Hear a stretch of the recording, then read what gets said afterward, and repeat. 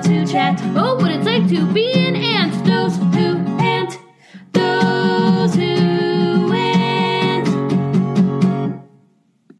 Hello, and thank you for listening to Those Who Ant, the podcast to help you look at the world through ant-colored glasses. I am Auntie Mags. I'm Aunt Pat. And boy, we're so happy to be here. Pat, what are you doing? What's going on with you this week? I got really upset because I got news Bad? from the internet. I got news from the internet. We did talk about how much, time you're allowed to spend on the internet, but This was brief. what did you see? They discontinued, now I'm no longer on this, but they discontinued the birth control I had been on for many years. It's gone. Which one was it? Ortho-tricycline low? Low. Now I'm not on it anymore because it would be like,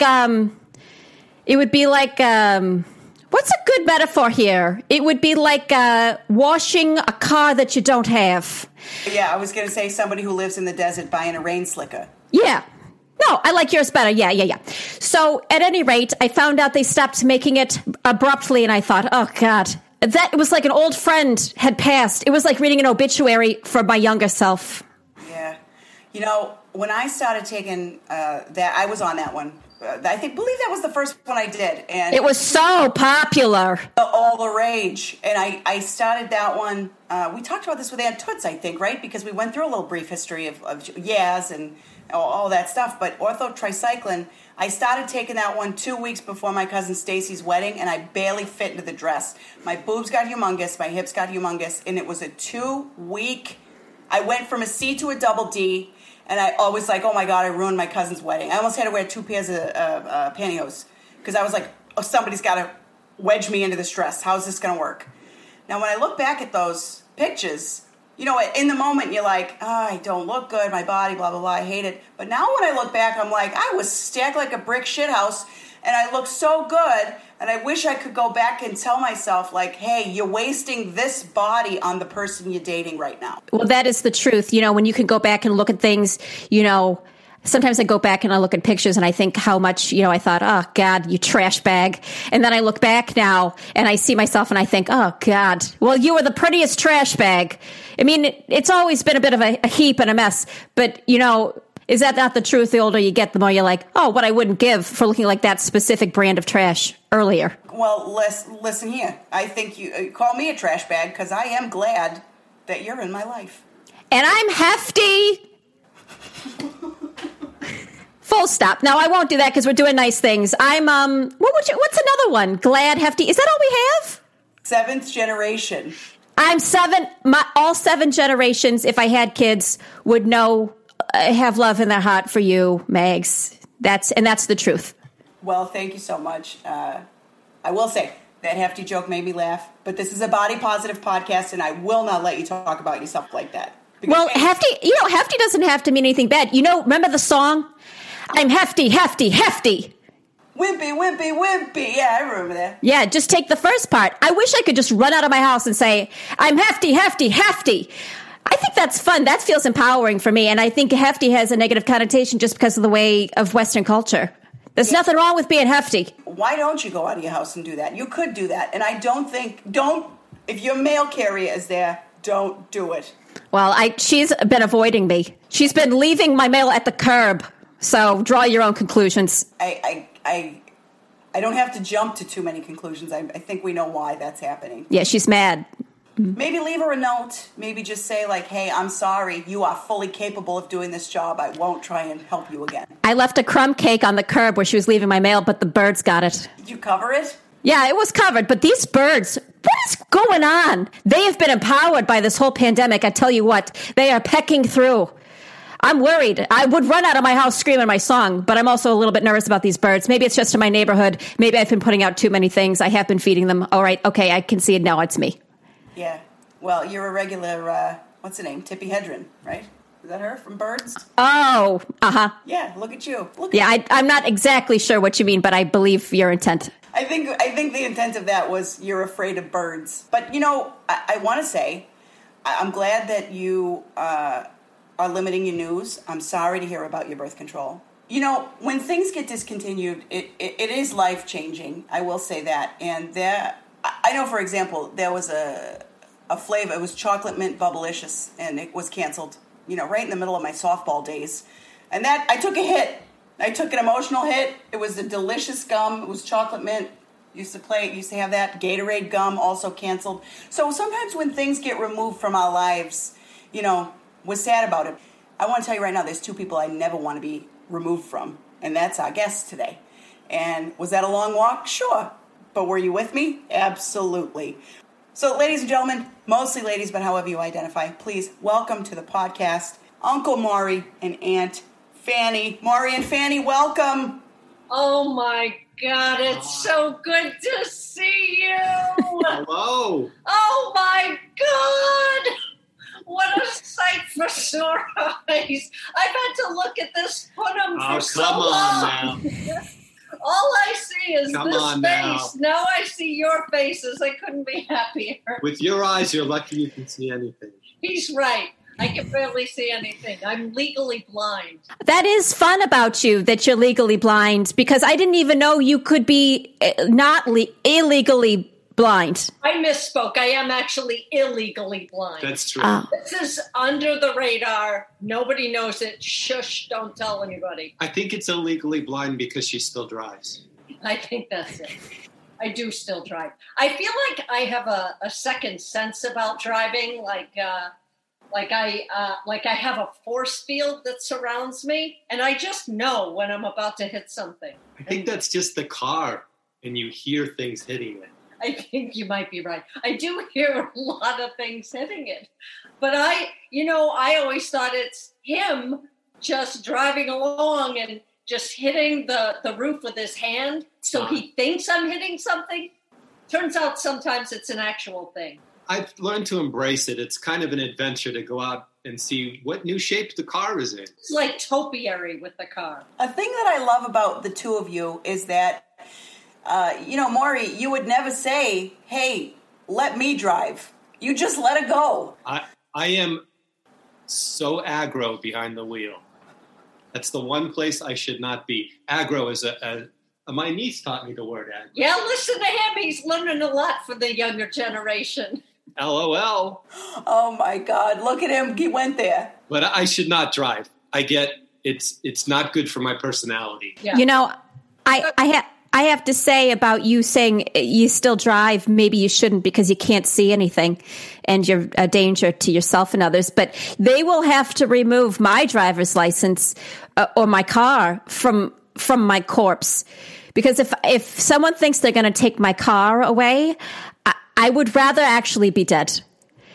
How will I get to anywhere? I will just rot in my own home. I just want to say what I'm trying to say is good for you. Thank you. Yeah, I feel the same. They're not going to take my car away from me. I need to get somewhere, and I need to go when I need to go, the way I need to go. But I want to say you're much more than your ability to drive. You shouldn't, if that does go away, knock wood. Is that what you do? Do you knock wood? Yeah. Are you flirting with her? No, I'm just saying she shouldn't kill herself if she can't drive. Is that wrong? No, you're right. Don't kill yourself if you can't drive. You can always get an Uber. Yeah. I don't know. I have the app on my phone, but I feel like I'm going to press something. Someone's going to come to my house. They'll know where I live. I'm going to say something in jest in the car. They're going to come and kill me. They'll come to my house and they'll murder me in my sleep because I said something like, something like, we should have done metric. And there'll be, something like a real, what do we use? What's our thing? I don't know what they call it. Regular. They're a big regular head. And I say, I wish we'd gone to metric. And then before I know it, I'm dead asleep and they're choking me. Two things to you, Pat. One, I think they just take a star away from you if they're mad at you. And two, do you get in a lot of metric fights? She's constantly... Do you know how many times on vacation I've been like, leave it be. Leave it be. People, listen, people are going to want to do... If you want to use centimeters or whatever, you do that. You do that. That's okay. But that's a personal choice, I think, for people. Well, that's that. I will say I like traveling outside of the United States. I don't get to do it very often. But when I do, I'm so grateful for a sane measurement being everything makes sense. Here it's, give me a tablespoon of an inch of this or that. You know what? None of it makes sense. My brain works better in metrics. And I will say, what is a place that uses the metric system? The Bahamas. Yeah. Yeah. That's exactly.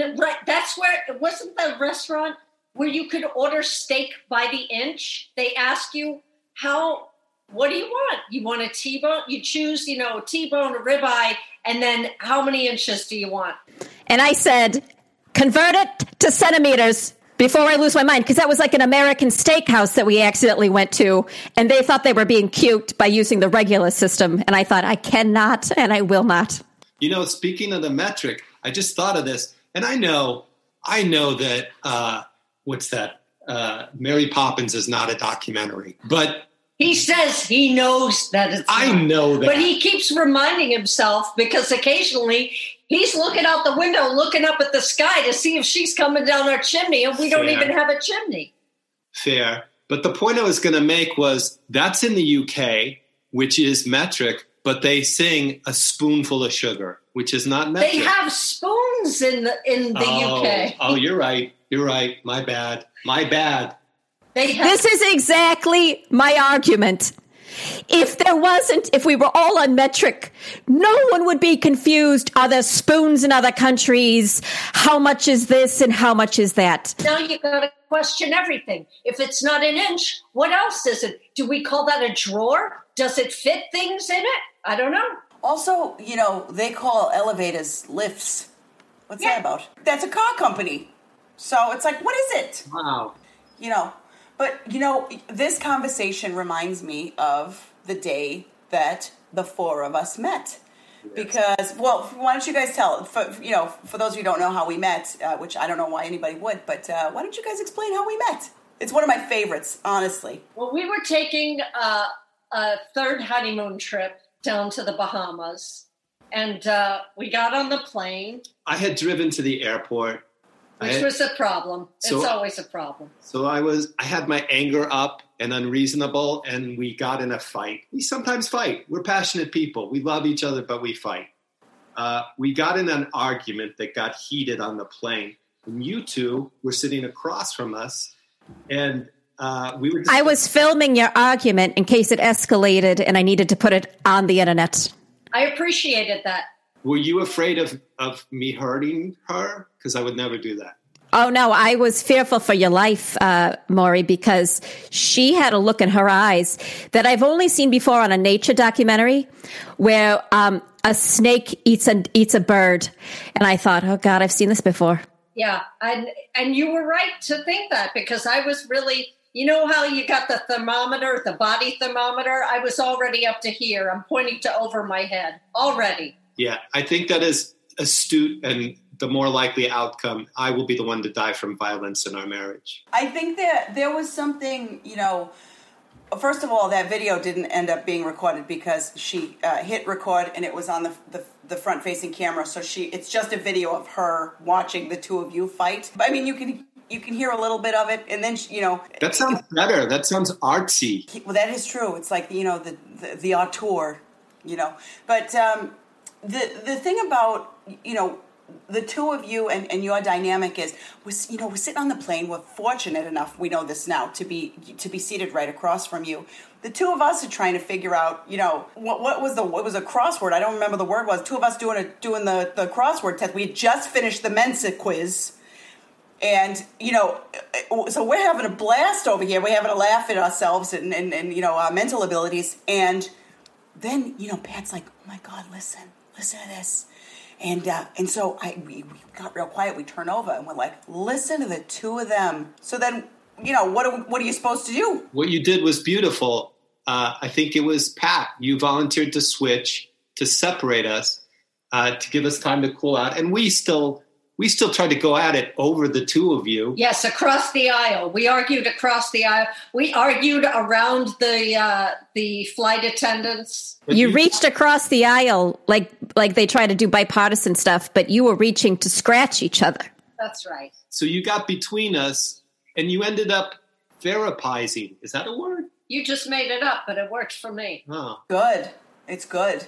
You ended up talking us out of our argument and talking us into this friendship, and we thank you. Well, I think, one of the things that Pat and I pride ourselves on is the ability to divide and conquer. And so that was very much our attitude going in, which was like, all right, you know what? You take one, I'll take the other, and let's just talk them through this.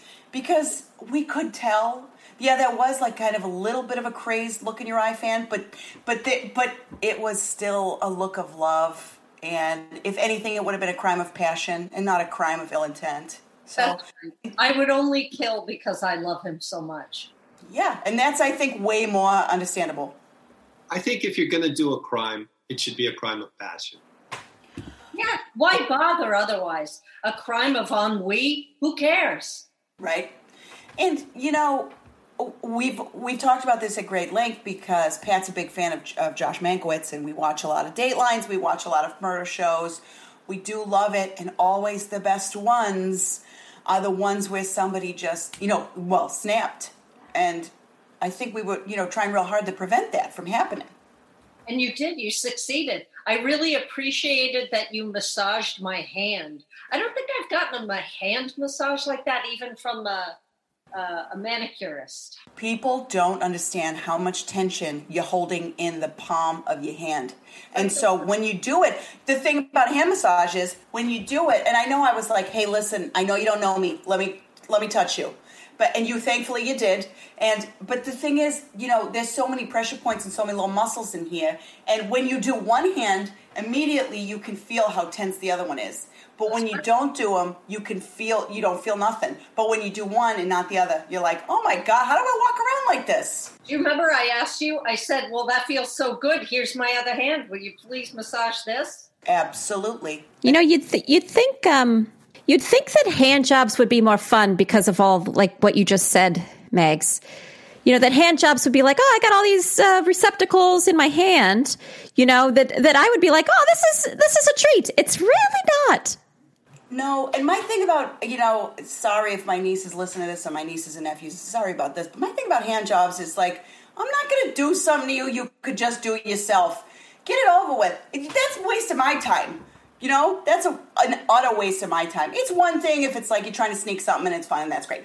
But for the most part, if it's just the two of us in there, well, when was the last time I was with a man? But you understand. It's like, well, do it yourself. And then I met a man who had no hands, and I gave in and gave that man a hand job. That's a pillow. That's a fun pillow that I could get behind. Because if I met a man who was kind, had no hands, I would feel excited. I remember long before I ever met Maury, before we were even dating, and I was dating this nice young man, and we were at a party, and this nice young man turned to me and he said, hey, you know what would be fun? Wouldn't it be fun to give me a hand job? And I looked at him and I said, fun for who? No, it wouldn't be fun. Fun for you? What do I get out of it? What do I get? I need a tissue afterwards. How is that fun? Here's a story about Fanny. We were working on a skit together for our club. We were putting a skit together, and I was taking her through some choreography, and I asked her to give me jazz hands, and she thought that was hand job, and she got so angry. She thought the term jazz hand was a hand job. I did, and you still can't convince me it's not. Why are those hands so happy? It honestly, you know what? At first I thought you were going to say something else that sounds like jazz. Jizz. Oh. Thank you, Aunt Pat. Thank you for clarifying that. Yeah, now because it I makes went sense. a whole different way. I get it now. But you didn't. Why don't we call it jazz hands? That's hilarious. I'm going to start doing that. It really changes show choirs, though, and let's not muddy the waters of a show choir. That's so fun and asexual. That's the way I'm told on the Zoom call. That's how you applaud now, is with jazz hands. With jizz hands. Well, but this is applause. If you're in the deaf community, this is applause. So yeah, that's true. So maybe we shouldn't call it jazz hands because I don't want to. By the way, if you're listening to this and you thought, does the deaf community listen to this podcast? You can see yourself out. Now in this Zoom world where we have to applaud by giving jizz hands, the problem is I have group therapy online, and I do that to applaud somebody who just, revealed something very personal about themselves. And the leader of the group thinks I'm raising my hand because I want to say something. So then I have to backtrack and say, no, I was just giving jizz hands over this. Come in with a prepared list of conversation starters, just so in case that happens and they're like, yeah, Fanny, what do you have to say? You can be like, well, I wanted to talk about The Vow, which I just finished, which I was disappointed in the ending of that. So we'll talk about that another day. I thought you said The Vowel at first, but you were saying The Vow. If I were going to talk about a vowel, it would definitely be Y, because I don't. Make up your mind. Yeah, choose. But Well, to be fair, can we just talk about why for a second here, which is, we're living in a time when we say people don't have to choose. Sometimes why? actually, I have no right to say that to Y. Why would I say that? I'm essentially a Y myself. Why don't they spell bi with a Y? Well, because then it would be like giving credit to people. Sure. Bisexual. It's like, this was bisexual. Give credit to sexual. Well, they need more credit, I think. As somebody who is asexual herself, I completely agree. You know who just came out as bisexual? My friend Liana just told me this. Carol Baskin just came out as bi. And I remember saying, this is not the representation that we are talking about, and it's not the type of representation that we want or need in the bi community. I'm not sure who that is. Is she Ice Cream People? Yeah. Wait, is she what? Yeah, she married Robbins. No, Pat, no. This is from Tiger King, remember? Carol Baskin. Oh, right. Okay. We didn't watch that. We didn't? I thought we did. Okay, we watched that. Now, can we revisit this before I forget? Because I got basically the attention span of a gnat. Now, you've told us a little bit about this, but for those people who are listening who don't know, you do skits together, and these are unsolicited skits, yes? Mostly, yes. Yes. We like to show up, especially now during COVID, when people are sitting at their restaurants and they're outside and they're eating, and we feel like what they need is entertainment. And we took some improv classes at the community center. And so we like to go and play games there for everybody to really make sure that they have a good time. So it's like dinner theater that you didn't ask for. It really, it also helps me because I'm not a confident small talker. So to have an entree into meeting people, and I'll be honest, many of the times it's off-putting, but at least I've started a conversation. Yeah, he does. A lot of times it really is off-putting. Like he'll walk up to a stranger and he'll say, "Hey, why are you here?" Just like that. It's called crowd work. Other ways that he's tried to open up a dialogue are, "You look like an idiot." I've heard him go up to people and say, "You are too tall for those pants." Or, "What's it like to carry all that extra weight around?" Not very nice things. Or, "Hey, you look like there's nothing going on in your head." Now that I hear it, I'm kind of an asshole. I'm going to have to own that. Let me ask you this. In these improv classes, did they tell you to come in with an insult? Or was that just your spin on it? Because I did, we talked about it. Pat and I both have taken an improv class here and there just to, similar thing, help us be better at conversation, all that stuff. It was a Groupon. Yeah, it was a Groupon. And my thing, I went in there and first thing I said to the teacher was, "Teach me how to do a hoedown." A hoedown? Did you learn? Boy, I think I haven't done a hoedown since camp. On that one show on TV about improv. Yeah, the Wayne Brady Show. The Wayne Brady Show. Who's to say is the name of the show? We first tuned into that because we were hoping it was a sequel to Who's the Boss. Which is my dream. Ugh. Where is Tony Danza? Where is he? There's rumors that there's a reboot. Now listen, we all know I'm Italian, and growing up, I lost my father at a young age. Growing up, my two TV dads were Bill Cosby, sorry about it, and Tony Danza, not sorry about it. The guy's a good guy, not like Bill Cosby. The guy's a good guy. He can tap dance. He's a Renaissance man, like a less articulate Gene Kelly with less acting and singing and even, kind of speaking Don't mistake this for me not loving Tony Danza. I love him. You know what I really love is that you just brought up Gene Kelly, who, when people talk about who's the best dancer, Fred Astaire or Gene Kelly, everybody who's such a goddamn elitist says, oh, it's Fred Astaire. He's so smooth. Well, guess what? They're wrong. It's Gene Kelly by 1,000,000%. And that is not European measurements. That's universal measurements. I would take jazz hands off of Gene Kelly any day. I love that you said that, Maury, because that's vulnerable. Thank you. That is vulnerable, and that shows us that you're comfortable with your sexuality. This is a sex-positive podcast. If you want to take jazz hands from Gene Kelly, you should get to. That's how I feel about it anyways. And I agree with you, fan, about Gene Kelly versus Fred Astaire. I'm a Kelly head, from the get. Always have been. I like the cat from the Paula Abdul video, MC Scat Cat, because he's a good singer and a good dancer, and I did feel attracted to him.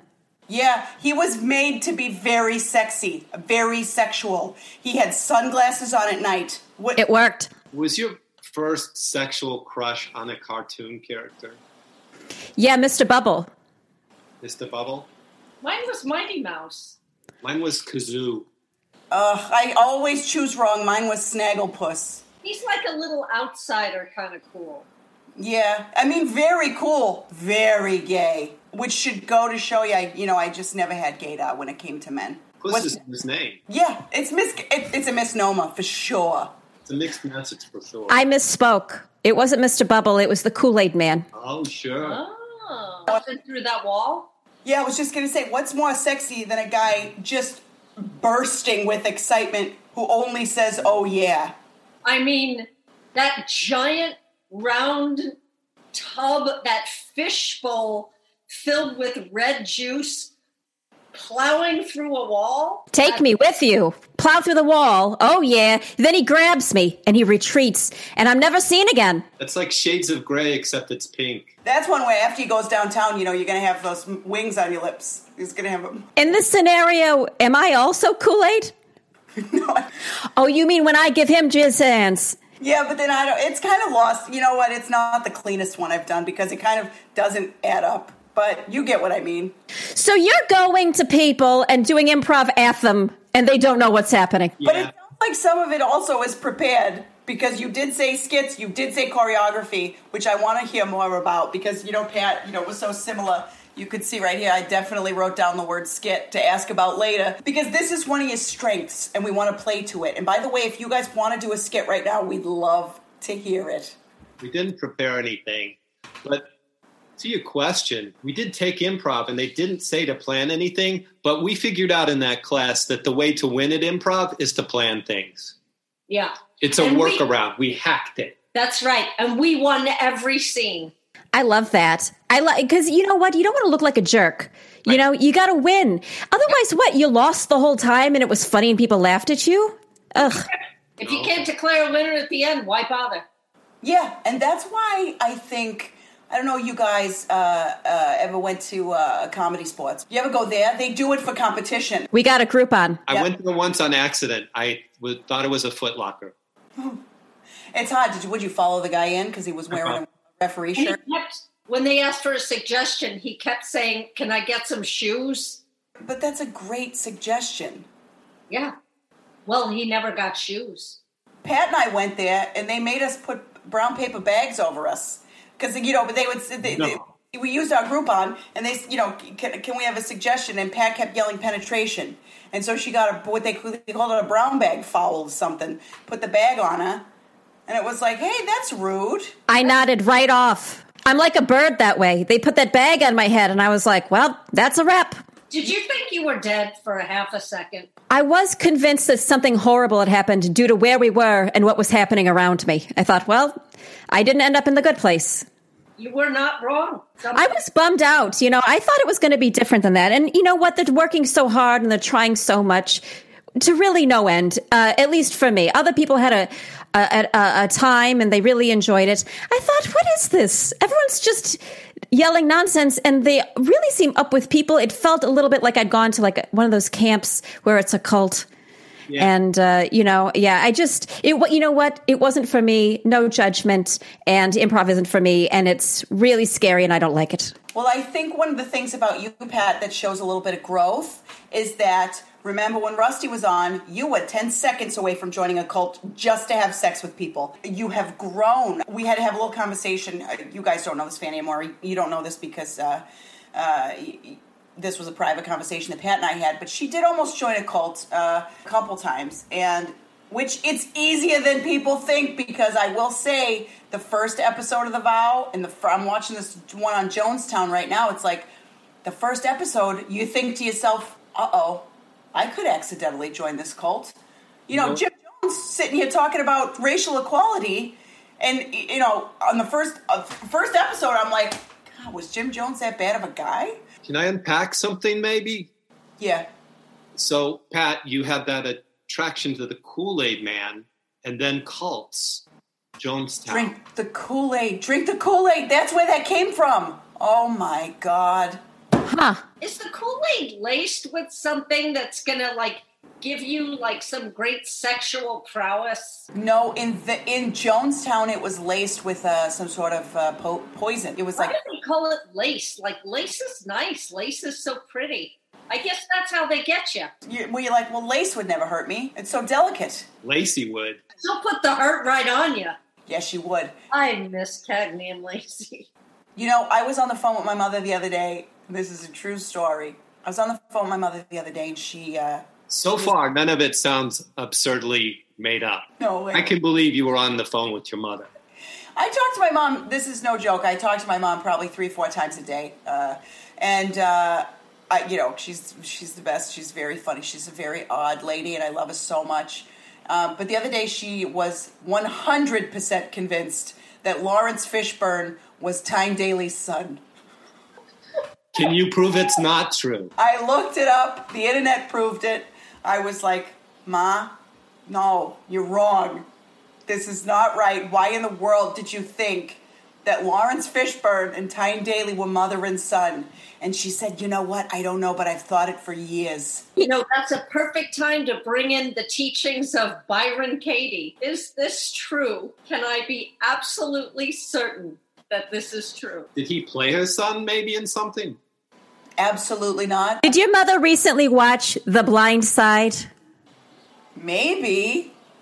Because isn't that about a white woman who kidnaps a black man and makes him do sports? Kind of. So, yeah, if I may, you're close. It's a true story. The guy, his name is Michael. I said it like Sandra Bullock says it in that movie, Michael. Michael. You know, so it's based on a real NFL player. I believe he played for the Baltimore Ravens. But in that movie, it's like, yeah, he was a good football player or whatever. They helped him be better at it because they wanted him to go to school, and they were whatever. And Sandra Bullock and Tim McGraw. Tim McGraw, get your hair situation figured out. Number one. Why am I being so mean? I can't even be that mean about it. It doesn't work in improv. I'll tell you that. What doesn't? Being mean right out of the gate if you're doing improv at a restaurant table. Yeah, it doesn't work so good. Now, let's say, can I ask a question, Maury? You walk up, you say something like this. If it's going well, what happens after you say, hey, you big dumb idiot? What's the next thing that happens when it goes okay? When it goes great, we make friends. They invite us to sit down, and we pretend to fight for the check, and we lose. Very smart. That's a very smart strategy. Way to get people to pay for your meals. Can I ask a question, a sports question? Because I don't know sports. Always. You said the Baltimore Ravens. So when it's a sports team and they're called the Ravens, do you call a group of them a conspiracy of Ravens, or is it still a team? That's a really great question, and I don't know that that's a sports question. I think that's more of an English language question. And I will say that the mascot, when the Ravens were first kidnapped and became their own NFL team because Art Modell is the devil, he packed him up, moved him in the middle of the night, whatever. But when that happened, when they first became a team, they had 3 mascots: Edgar, Allen, and Poe. Okay, and they were Ravens, right? Because Edgar Allan Poe is from Baltimore, and so whatever. But the Edgar and Allen were not as popular. So they ditched them, and I think Poe is the only mascot now, if I'm not mistaken. Now, I have not checked up on this, so I don't know. So we never saw the others Nevermore? That's right. And all you heard in the dark 'twas the beating of their hideous hearts. Whoa. If I picked up an accent. You doing some accent work? Are you listening to those dialect tapes I sent you? I am. I love them. I love doing the dialects. She does pirate great. Ask her to say anything as a pirate, and she can do it. Okay, will you please say anything as a pirate? Anything. Oh my God, it's like I'm there. It's very like guttural. All pirates have that same guttural sound because none of them got enough lines. Give her something a little racy. It's fun. Okay. Stop it, you. Wait, Pat, can you do a pirate one? What do you want me to try? A pirate accent. Do a pirate accent. Arg. Me produce drawer has gotten out of hand. My produce drawer has gotten out of hand. I don't know if I love the accent more or the content, but that was amazing. It's on my mind because I had a cucumber in there that turned a liquid. I need, they say you need to make a basket in your refrigerator that's like, eat this immediately, and it's for all the good stuff. I need to do that. Anyway, it's hard for me to do pirate because when I think of pirates, I think of the Irish for no good reason, and it usually slips into that. I think that your produce store is maybe a juicer. It's just perspective. Wow, you know what you're doing? Reframing. My therapist tells me to do that all the time. Reframe. It's such a good way to look at it from a different angle. Yeah. Take off one pair of glasses, put on a new pair. Maybe it's a distance glasses or a close-up glasses, and you can look at it differently. That was like when we were at Atlantis, because, we all went to the Atlantis together in the Bahamas. That is wild. It looks like a cake topper come to life, that whole thing. That whole place. I remember going down that crazy slide that goes into the shark tank. It's like a habit trail for sharks. Yeah, well, humans, but through sharks. Oh, the sharks get to watch it. Right. Yeah. It's like teasing the sharks. Hey, look at this fresh meat that you can't have. Yeah, the thing about Atlantis is I understand that it exists and that, it's a thing that people do and that we did. But at the end of it, did you guys also walk away from it being like, how did we spend $30,000 here? Yeah, that whole place was a real shocker to me in a lot of ways. I mean, I had been looking forward to it for such a long time. We'd been planning that for probably 2 years. We read up on everything and we thought, oh yeah, this is the place for us. It's going to be a dream. But what I didn't like, what kind of ruined the whole thing for me, was getting from the airport to that little island. Like you're passing through, here's the real world, and now you're going to go and you're going to try and have a good time knowing that the rest of the island is not having such a good time. And now you're going through this crazy Disneyland and nothing is real, and you're paying a pretty penny for it. Also something that, I know I talked about this, I'm sure when we were there because it was, in the winter months. There is something that utterly creeps me out to the maximum that happened when we were there, which is Santa Claus, but dressed for summer. They have a beach Santa, and he's wearing board shorts, but he's still got the beard and the hat, but he's wearing sunglasses and board shorts and no shirt. I'm sorry. No. Get this beach Santa away from me. It's not right. I understand what you're saying, but let me ask you, would it be more Christmassy for Santa to have heat stroke and pass out? Yes. He's still true to character. When you go, he's still true to character. Now, I know personally that if I wore a costume and I was known for wearing that costume, I certainly wouldn't dumb it down just because of the temperature. If everybody's like, oh, here she is, she's dressed up like, what would I wear? You know what she looks like? Athletic Danny Zuko. She's dressed like athletic Danny Zuko. That's a vibe I'm going for. I see it. Oh, yeah. You know, to me, that's the most attractive Danny Zuko in the whole thing. It was athletic Danny Zuko. It was a good era for shorts. But I'm talking about at the end when he gets his Letterman sweater. He's wearing black jeans, black T-shirt, red and white Rydell High Letterman sweater. Like, if people expect me to look like that, and then it's on a hot day, and what, I'm not going to... Here's a better one. Pee Wee Herman. Pee Wee Herman... always dressed to the nine. He's wearing a light gray suit, a white button-down, and a red bow tie. If Pee Wee Herman showed up not wearing those clothes, you'd be like, I was cheated out of this experience. If I saw you in shorts, Mags, I would think that you were being, you know how, what kind of bug is it? They can, ants and they zombie brain other insects. I would think that something had crawled into your brainstem and was controlling you for some reason to put on shorts. You know me. Aren't you uncomfortable when it's hot? I don't like to show my knees. I don't know what to say. I got weird knees. You know, this is a body positive podcast. Hey, if you were listening to this and you thought, I have weird knees and I don't deserve to wear shorts, that's not true. You deserve to wear shorts. I can't tell myself that, but I can certainly tell you that. Pat, you're right. There would have been some sort of mind control going on if I'm wearing shorts. I think you deserve to wear shorts. Can I tell you? Thank you. I agree. I think everyone deserves to wear shorts. Yeah. Maybe I'm coming down too hot on hot Santa Claus. You think? I see your point. It's playing with a tradition and an image you have in your head. But also, maybe the other side of it is it's trying to be relatable to a different culture and make sense in their frame of reference. Yeah, we're in their culture now. You know, maybe when it's so hot like that, their Santa Claus does wear shorts and no shirt and has citrus, bags of oranges. I don't know. It's very hard to see people in a new light sometimes. When somebody gives you, here's my game, this is it, this is all the time, I'm always this way, always this way, always this way, and then bam, there's something else. You need time to recover. You need to be able to go, whoa, I'm blown over. I can't look at you. This is too different. I don't know who you are. I'm completely displaced. And I'm having, is it like dysphagia, dysmorphia?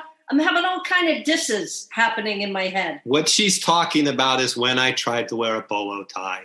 It was very upsetting. It's not a tie. It's a piece of string around your neck. I thought you would try to kill yourself. It's comfortable. Is it? Oh, is it that comfortable? It's still dressy and it's comfortable. You know what this reminds me of? How we ended up having to each stay in your rooms and you switched the whole of the trip. That's right. Just like on the plane. This is very reminiscent. Now, I want to say this. I don't want you to misconstrue. I had a wonderful trip. I had a wonderful vacation. I'm blessed that we met and that I know you both. But we did spend the trip. I thought I would be sharing a room with Mags. And I ended up not doing that, and that's fine, you know, but because it helped you guys out. But this is just reminding me a little PTSD of that trip a bit. Sorry for that. Yeah, I really had fun bunking with you, Pat. I thought it was such a blast. It felt like a sleepover party, and we just kept mixing up the couples. Yeah, I loved rubbing your lotions on. Some of your lotions I'd never heard of, especially the medicinal ones that I used on your joints. I didn't know that, so I learned a lot. I like to put Asper cream everywhere. It just numbs everything. She travels with a whole bag that is specifically lotions. Yes, my lotions bag. Which is hard to do these days. You know, you gotta put that you can't do that in your carry-on. And you know, Maury and I referred to our room as the bachelor pad. You know, because we were having so much fun. We were in the bachelor pad room. It was like, hey, should we get some fries? Yes, let's do it. It was a party. We were having so much fun. Not as many creams and lotions as your room, but we were having a good time in there. And I want to say, it speaks to the level of trust in your marriage that the two of you could, upon just meeting people on a plane, swap rooms. I think we demanded it, didn't we? You did. Yeah, you just took the keys at the desk. And I will say it was a different experience because in your room you're eating fries, and in our room, again, this is not a criticism, Fanny kept asking me if the water tasted funny. And at a certain point, I just gave in and said, you bet. And then we spent a lot of time boiling water in the kettle. So different experiences. Again, I had a marvelous trip, and I wouldn't change any part of it. It tasted like lotion. Like I felt like everything tasted like lotion. Do you remember, Pat, when we were standing out on the balcony, pointing at everyone and telling each other what was wrong with them? Oh, God, that was fun.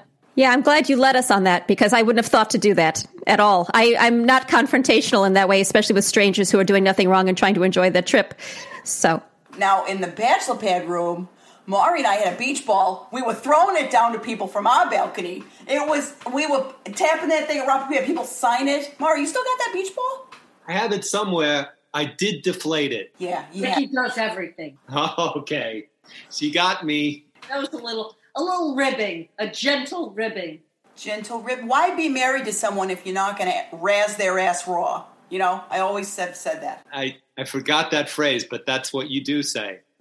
You said it in the room a lot. But we said a lot in our room. Good night, and it wasn't dark yet. Once she's got the lotions on, she's done. Now that I think about it, probably a large chunk of that $30,000 was like us getting room service and getting the minibar restocked. I was hoping you wouldn't think of that. Ours was calling the physician, the Atlantis physician. His name is George, and he has 2 kids. We learned a lot about him, and he's very knowledgeable, and we were fine, it turns out. Yeah, but we didn't know for sure, and there was a lot of worry until we found out. I always need a second, a third, a fourth opinion. Mm-hmm. Mm-hmm. I'm sure George appreciates being useful. You know what else I didn't like about our room? Those funhouse mirrors. What was with those mirrors? I do not look that lumpy and then skinny and round. Very distressing. I'm glad we got rid of them. I'm glad I pulled them off the wall for you and moved them. I'm glad that we did that. And why was all the lighting so yellow? After we took out the bulbs, it sure wasn't anymore. The room, we left it better than we found it. That's for dang sure. That's probably why I kept saying goodnight. It was so dark in there. Fanny has, of all the people I've ever met, she has the best eye for finding a flawed mirror. Which is hilarious because you do have a lack of vision. Yeah, I don't know. It's like some special eye. Like I can't see what's actually there, but I can see what's missing. Well, you know what we all have in common, all of us. We all have nieces and nephews, and to find people on a trip that we really can understand and have the same kind of values and priorities as you all really is what kind of cemented, I think, the relationship. Because we could have just had a vacation where, some of us, we separated and did different things. But for the relationship to really live on after that trip, I think it's because we have so much in common as aunts and uncles and such and whatnot. Yeah, that's why it was so nice that we had every afternoon the postcard time where we write postcards to our nieces and nephews. Yeah, it was nice. We got a lot. We got a lot of nieces and nephews. Small family otherwise. Like it's very strange, not a lot of, I got one brother, he's got one sister, but each of them had like a dozen kids apiece. It's crazy. Yeah, your brother has one sister who's not related to you. That's right. Yeah, we're not even blood kin. A thing that happened in the bachelor pad, which was so much fun during postcard time, we would go to the gift shop, okay, and the 2 of us would be like, okay, here's a challenge. You got to find the funniest postcard. So we would go through the gift shop, and it's like, which one's the funniest? And Maury found one that said, "The weather is here. Wish you were beautiful." Oh, come on. Fanny found postcards from a defunct orphanage in Bahamas, and we sent those. It was for the little orphan children to write home, but then they realized these kids got no home to write to. That's why they're here in the first place. Yeah. It was a lot of fun. Pat, looking back on it now, I wish you had said, why don't we do like a round robin, Just so we could have worked together. Yeah. You were like, maybe, Pat, you didn't have such a good time with me. Oh, no, that's the kind of trip, sometimes you have trips where you really, you overdo it and you overindulge and you come back and you think, I need a vacation from this vacation. And by the time I got back, I thought, I'm just glad to be still on this earth It really was a trip that made me grateful for what I did have, and that's invaluable. Oh, I'm so glad I could do that for you. I felt my hands again about 3 days later because the Asper cream had really sunk into my hands, and I didn't feel them the whole trip. And I thought, well, that ship has sailed, feeling in my hands. But then I did get it back, and I thought, oh my God, it was the highest high. Is that why you kept dropping your carry-on bag? Yes, I had no feeling in my hands, but I didn't want to make a big fuss. I thought you were making it. I thought you were trying to get attention by continually dropping your bag. I wish. I will say that's the one time I'm going to tell you that you mistaken, Mari, because she does not like, when she's not feeling well, she does not like to be the center of attention. She'll walk into, one time I took her to the urgent care because she was very sick. She had a stomach bug. And I took her, which, I definitely got a stomach bug. But I took her, but she walked in there and she said, I'm fine. She just wanted people to know, I'm okay. Now, she was holding a bucket, vomiting into it. But point is, she's trying not to. She wants to deflect that energy. She doesn't want. So when she was dropping the bags, I was like, uh-oh, what's going on? But remember that day we went to Marshall's the day your hands came back, and boy, did we dance down the aisles. I touched so many things in that Marshall's. I just was you could really feel the fabrics and the textures at a Marshall's if you haven't felt your hands in about 8 to 9 days. I was touching all the faux leather. I was like, you would never know the difference. It really, I would recommend this for anyone who's listening to this, who has off and on numbness in any part of the body. Go to a Marshall's, treat yourself when it's back on, because it really gives you, again, a greater understanding and a greater, what's the word again I used? Gratefulness for Marshall's. And the security's okay with that. Oh, yeah. That security's all show. I mean, you'd have to take a poop in the sock bins to really activate that. Did you learn that first person? I saw someone taking a poop in there. They weren't doing great. I could tell. It was right around the holidays, and you know how you're stressed. And it was probably the 23rd, when people are in there like madness. And I saw a gentleman, and I could tell he was holding a bunch of things, and he kept looking down and picking up other things. He was in a great deal of distress. And then he had this look on his face all of a sudden. And then he sat in, those bins that are all full of tube socks? Like, look at all these tube socks. And then he sat his bum in there, and I could see his face. And then we found out later that he had, because security came, he had pooped in there, but he was not well. We also we can get away with a lot of things at a Marshall's because of Aunt Kath. She's a regional manager over there. So we know the right people because of the Marshall's meetup, because of, our love of Marshall's and how often we go. We could probably get away with a little bit more than a general customer would. But yeah, I remember, Pat, do you remember that great story that you said about, well, we were telling, I believe, Aunt Kath, that you might be looking for baskets, but you're in tube socks. And she said she was in tube socks and she was looking for baskets. And we said, help yourself. Put the oxygen mask on yourself first. Notice that you're in tube socks. And I know that this doesn't make sense to you guys right now, but it was a perfect working metaphor when she said it before. I love a puzzle. I love a word puzzle. Can I ask you about, since you're a Marshall's expert, if you did have to poop in a Marshall's, not in the bathroom, wouldn't it be better to poop in dress socks? More browns and blacks?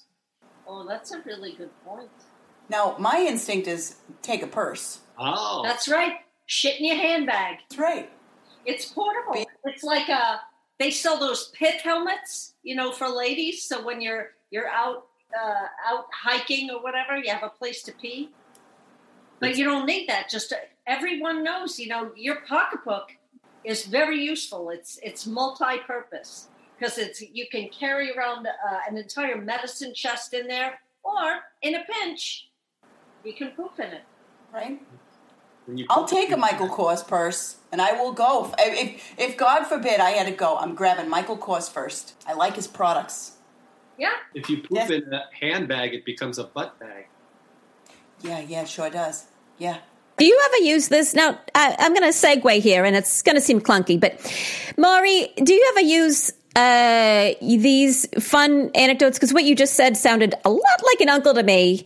And take us to your nieces and your nephews. Take us there. And do you find yourself saying things? Does that make it a butt bag to these children? I'm not sure I know what you're asking. Are you asking if I try to get a little poo-poo with the nieces and nephews to endear myself? Or do you use this type of humor that I would call somewhat humor on them? Dad humor, basically, without being a dad. It's uncle humor. That's Funkle material, which is why she's asking, because you don't strike us as a Funkle. But when you said the butt bag thing, it was like 25% Funkle. So I'll give you an example of one of the Funkle jokes that he's made. So some of our relations live on the East Coast, where the grocery store is Pantry Pride, right? And this one here says to Donnie, "Are you going to the Panty Pride?" Well, Donnie looks at him like, "You're not speaking right. What's wrong with you?" Bonnie chimes in and says, "He's making a joke, Donnie. He's making a play on words from the Pantry Pride to the Panty Pride. It's a joke." I learned that from you. You always tell me where you used to work, and you always have a name for it that's a riff. I you like used to riff. Work That's at the right. I do like to riff. Star Pukes. Yeah, the Star Pukes. Huh?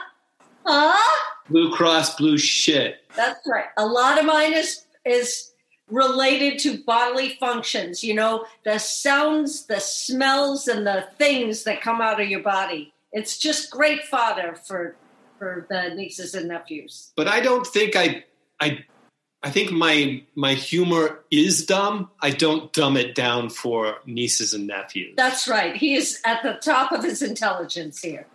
Okay, then that's different than Funkle jokes, right? Because if that's the bar and that's what you got, you're not lowering it. Okay. All right. I'm not Noel Coward. Never claimed to be. Would you say you're not a coward? I'm not Noel Coward. I am a coward. He is. He'll run from anything. There was one time we were shopping at the Pantry Pride, and one of the carts got loose. He ran screaming in the middle of the parking lot. He thought the cart was chasing him. I was reading Stephen King at the time, and stuff like that happens. Christine. Yep. Yeah. If that man could make a 1957 Chevy Bel Air possessed. Wait, was Christine was a 57 Chevy, wasn't it? I don't know. I just know it was a car. I was reading the one where the trucks attacked. Transformers? No, it was a Stephen King. It got made into maybe his worst movie. The Langoliers? Dolores Claiborne. Worse. Oh, Thinner? Worse. The Lawnmower Man? Maybe. The Dead Zone. Oh, I like that movie, I think. Graveyard? She's making up titles. She's never read a Stephen King Pet book. Cemetery? Graveyard. Corpse Romp. That sounds like if Stephen King wrote a teen beach movie. What's the one? He did the one where the woman loves the guy's books, right? And then Yeah. She hobbles him. Kathy Bates. Kathy Bates. Kathy Bates, and she hobbles him. Yeah. He's in a car accident. She drags him into her house, ties him to the bed, praises him, but he's like, "Why the fuck am I tied to the bed?" Oops, I said the F word. He says, "Why am I tied to this bed?" And she says, "'Cause I love you." How do you like that for love? Is that Corpse Romp? Yeah, that sounds like Corpse Romp to me, because the Corpse Romp, yeah. Yeah, the one, and also the one where the clown is in the sewer.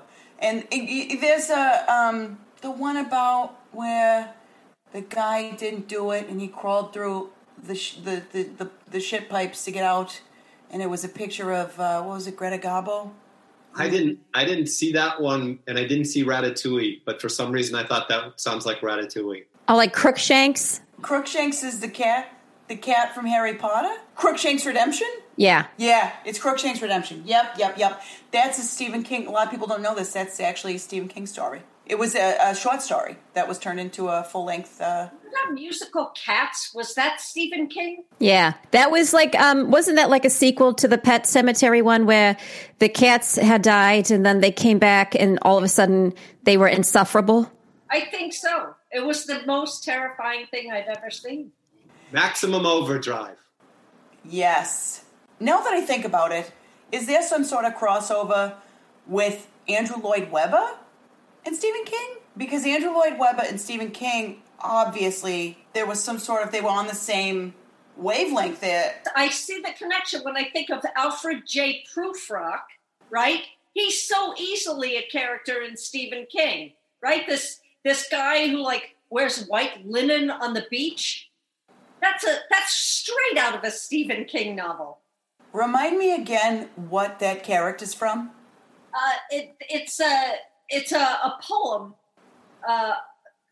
I wonder from. Yeah, it's a poem. The Song of Alfred J. Prufrock. Yeah. I don't think that's an Andrew Lloyd Webber poem. Maybe it's T.S. Eliot. Am I getting those two confused? Wasn't that more cats? Yeah, didn't. I don't know. Did you say Mo Katz? Because that's actually her uncle's name. Mo Katz? Mo Katz, yes. He has a deli. Is it, yeah, Katz? Yes. But there was already a Katz deli, so his deli's name is Mo's. And he got in a lot of trouble as a kid because he had a cat, right? His mother let him have a cat. He wanted several. And his mom said, no Mo Katz. Yeah, I think what we're seeing here a little bit is how you approach both of you. I think what I'm taking away is both of you are not trying to be necessarily a specific kind of, a funkle or a font or whatever. This is just who you are, no Mo Katz and, poop bag, a butt bag. This is what I'm taking from you is maybe your advice is if you're an aunt and uncle, don't change a lick. Do not change a hair on your head. Be who you are. You don't need to. There's no need to change. Just be who you are. It's a wonderful thing. And, it just reminded me, because I thought you were going to go to a different place with this. I thought you were going to talk about our entertaining at the restaurants. Because another thing we were going to do is we were going to take that entertainment to the voting lines, to the polls, and offer up entertainment at the polls. We've been actively asked not to. Yeah, it's too important. And what was really great is that both Democrats and Republicans don't want us. It was a bipartisan effort. It was. We feel like we really helped bring the parties together and helped save America, frankly, by offering our services and being refused by both sides. Now, that is a way that you reached across the aisle. We gave them each something to dislike. What is that saying? The enemy of my enemy is my friend? That's right. Everyone needs a scapegoat. You're welcome, America. Does that make improv my friend? I guess so. And that's why we weren't there at the polls a month ago. Yeah, I think that's great because they said you could volunteer to be a poll worker, but you guys wanted to do your own thing, and I respect that. I think it would have been a nightmare scenario for the people who were there, and it would have been an act of voter suppression, in its own way, which isn't to say as much about the quality of your skits as it is to just people's kind of reception to improv in general. I think you could have really been kind of patriotic in doing this away from the polls, and hopefully to funnel people to the polls, Like a ranch dog. Yeah. Oh, like those cattle dogs that have two different color eyes. What was hurtful was that they made us tighten our COVID masks until we couldn't speak. That's just good poll watching. Yeah. I mean, there. Yeah, we were safe. I just thought of something. I know this is something we talked about a long time back, earlier in this episode, but in what other ways did you think Mary Poppins was a documentary? I just was, Dick Van Dyke's accent was so accurate to me that I felt like that's what England is like. And I'd never been at that point to England. So. And also, to be fair, he thinks that people break into song and dance all the time. We do? Because we do at home. It's a regular thing. You can't just make a pot of coffee you got to sing about it. Show me that. Ugh, I hate that phrase. Again, PTSD. When did it get attached to PTSD for you? In that class that we took with the group on, people kept saying, show me that. And I would turn around real quick like, what? What? I don't remember what I said 5 seconds ago. Show you what? I'll show you confusion if that's what you're looking for. Yeah, it feels very aggressive. Show me that. Aggro. Yes, aggro. Well, do you ever do your skits at your nieces and nephews? Has that ever happened? Because I would be terrified because I'll tell you what, my nieces and nephews would probably, whatever you do to harm a performer, throw rotten things or etc. I would be much too afraid. But have you ever done that? Well, we like to, when we go visit them, we like to create a scenario where we teach them and then we side coach them. And the side coaching is so much fun because we know how to do it right. And, they're always making mistakes all over the place. So we get to say, freeze, no, that's not the right way. You got to do it this way. Say this thing, like we'll provide better dialogue, funnier jokes, funnier things to say, because sometimes their instincts are just wrong. They're taking the bit, the skit in a place that doesn't want to go. Nobody wants to see, Especially when they were pre-communication. When they were babies, we used to dub them all the time. And they were much, much brighter then, to be fair. It felt more fun for us. Yeah. A lot more flexibility. No, I think something you said there, which was, you said the phrase side coaching, which I remember hearing, but also, and you talked earlier about you want to win at improv. This, to me, is how you win. You get a coach because coaches help you win, right? That's right. That's right. And we've done that for people on the street, too. So sometimes we're not just performing for you, to you, at you, near you, beside you. We're also taking a look at the scene because, we're very creative people and we don't just see people existing in the world. We see it as a performance that needs our coaching. And so we'll offer, when we see two people talking on the street, whatever they're doing, we'll pause them, maybe give them a new emotion, freeze the action, have them say something else, provide some new dialogue. To be honest, though, now that I'm hearing it, this is kind of what you did for us on the plane. You froze us, you coached us, you offered us a better way. Yeah, that's true. Now, I remember, in our class, people just kept yelling out dildo. Now, I've been with you when you've screamed that at people. And what's your response? What do you find in that? How are they reacting to that when you're just walking down the street and you say and you'll say freeze dildo? What do they do? They look first. The first thing they do is look around for the dildo. Unless they know they're the dildo. Usually that's a man in a suit. Yeah, on an airplane, it's always a white businessman where I'm like, well, you're the dildo for sure. A dildo knows they're a dildo. I got to say, I wish I had been in your improv class instead of the one I was in because, I feel like the general tenor was anyone can do improv. It's fun. And then kind of the subtext was, except you, Pat, you're ruining it. And I just feel like I would have benefited from being in with you two on the street, giving me side coaching instead of just an eye roll. And, the guy who was teaching this class was also eating a hoagie. Let's not forget who he was friends with. Oh, yeah, he was friends with Ron. And, your ex. Yeah, he was friends with Ron. They were good friends going nowhere, but neither here nor there. At any rate, I just wanted to say, I think though you can seem confrontational and it can seem a little pointed and mean the way that you're doing this, at least maybe people are getting something and taking something with them away. I just took away that I don't know how to do a believable mop. That, first of all, I was there and I bought it. And you guys, she didn't even, oh my God, not 1 second of hesitation, all right? She makes her arms go straight to the sides, and she just leaned against the wall. And it was so good. And when that son of a bitch try to give her feedback and try to insult her, I said, you know what, buddy? Let me tell you something about yourself. You're a piece of shit and you don't have taste in friends. And I see that you're wearing a flannel shirt, but that doesn't mean you know how to improvise.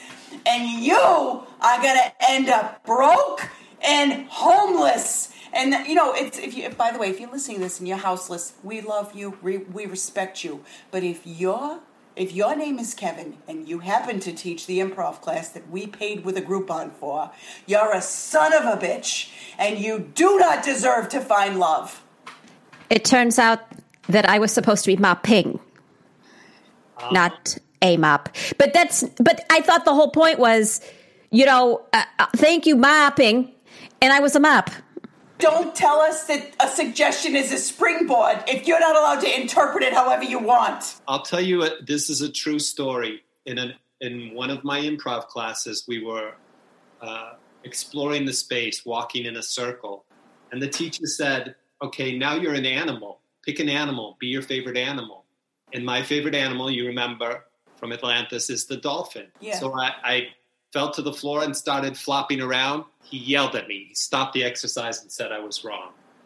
Yeah, and I thought, how do you know he's wrong? He didn't say dolphin out loud. You don't know what his favorite animal is. What? Was there one choice? Be my favorite animal? That wasn't the instruction. You want me to be a less convincing walking dolphin? No, thank you. Believability. There's something to be said for believability. If you said to be your favorite animal, you were exploring the space. And frankly, if I've made a choice and I'm doing something with no words and the audience and the other players have no clue what I'm doing, whose fault is it? It's their fault. It's a fault in perception. To me, a walking dolphin is Santa in shorts. Say no more. Say no more. I can't think of a better way to pause our beautiful conversation. I mean, that's what I believe they called a callback, if I'm remembering my time doing that correctly. And man, it's just so nice to see both of you and to know that I don't have to sleep next to, unless I really wanted to, Fanny, tonight. Tonight, I am going to lather up with Aspercreme, and I'm going to have sweet dreams about you. That is so sweet. And I will try to do the same. From time to time, Maury and I will text each other. And we'll just say, don't you miss it? Yeah. Don't you? We had the time of our lives in there. And sometimes, we'll just be like, we'll text each other an inside joke or something, or he'll send me a picture of the beach ball. Or, he'll be like, hey, what do you think Bernard's doing? Bernard was our room steward. Oh, my God. We had such a blast. And I hope someday we get to do that all over again. In a suite, well, all four of us. A villa. Let's do it. Let's rent a villa. Yeah, well, the thing is, we got a trip to Myrtle Beach in the works as soon as this is over. So, and we're talking about renting a bus. It's going to be probably us, Aunt Toots, probably Patty's going to be there. Anybody's welcome. This way we don't have to drive. We want to have a good time. We don't want to drive. We need to rent a bus, charter a bus, get down there. We got to get down to Broadway at the beach. We got to get down to Alabama Theater, Legends in Concert, all of the things we love about Myrtle Beach. We cannot wait to do. No, I've never been to Myrtle Beach, and there would be no better way to go than on a busload of aunts and uncles. I'm sure you've already checked into the Groupon potential. Oh, yeah. Myrtle Beach is one of the only places still honoring Groupons. Nice. Right now, today. Yeah, it's a mess, but it's so fun. Is Groupon not a thing anymore? Oh, sorry, Maury. I think they just paused because everyone was upset. I always try to bluff in restaurants that I have a Groupon. Don't they make you present it anymore? Sometimes they forget. They're like, okay, I'll take the 50% off. They don't ask for it. That's a good trick. Also, if you probably want to get out of there without paying, just start doing improv. Yeah. They'll kick you right out. They will. It's different than dine and dash. It's dine, perform, and get kicked out. Yeah. Getting asked to leave the premises is not dine and dash. And I say thank you very much. It's like dinner and ruiner. That doesn't rhyme, does it? But I meant ruining the dining experience. Undermining the dining. Oh, undermining dining. Underlining Shining. And which leads us to The Shining, which is also Stephen King, isn't it? Sure is. It sure is. Oh, wow. You guys, I think that's a perfect place to stop, even though you gave us the perfect place to stop a couple seconds ago. It's a perfect place to double clutch. And that brings us right back to driving. And there we are. There we are. I'm sure you have to double clutch. You driving hold on. Are you driving a manual? I do. I drive a manual. Here's why. I don't need to, but I like it if the car stalls and I got to pop the clutch because I am aces at popping the clutch. You know, it's whenever somebody says pop the clutch, it sounds like a sex move. Jazz hands, popping clutches. This is sex talk as far as I'm concerned. This is erotica. Kool-Aid. Yes, Kool-Aid also erotica. You know, we don't have catchphrases on this podcast. We got a couple things we say here and there. One of them I'm trying to get started for me is for me to say this is erotica. So catchy and so handy. That seems like it should almost be a hook in a song. Oh God, what would that sound like? Show me that. This is erotica. This is erotica. Then she sings some stuff. This is erotica. Go ahead, take it. Yeah, this feels like improv. Well, you know what? I think this is a great segue to lead us into our mantra because this, every week we close with a mantra, and they're written by a woman named Carol Doyle, who I don't know if she had a cocktail when she wrote this one, but I think she might have. And as soon as you hear this, you're going to be like, "That's me. That's me, all right." Well, boy, does she have a window inside my head. This week's mantra is "Ain't misbehaving," although if you do it right, you are.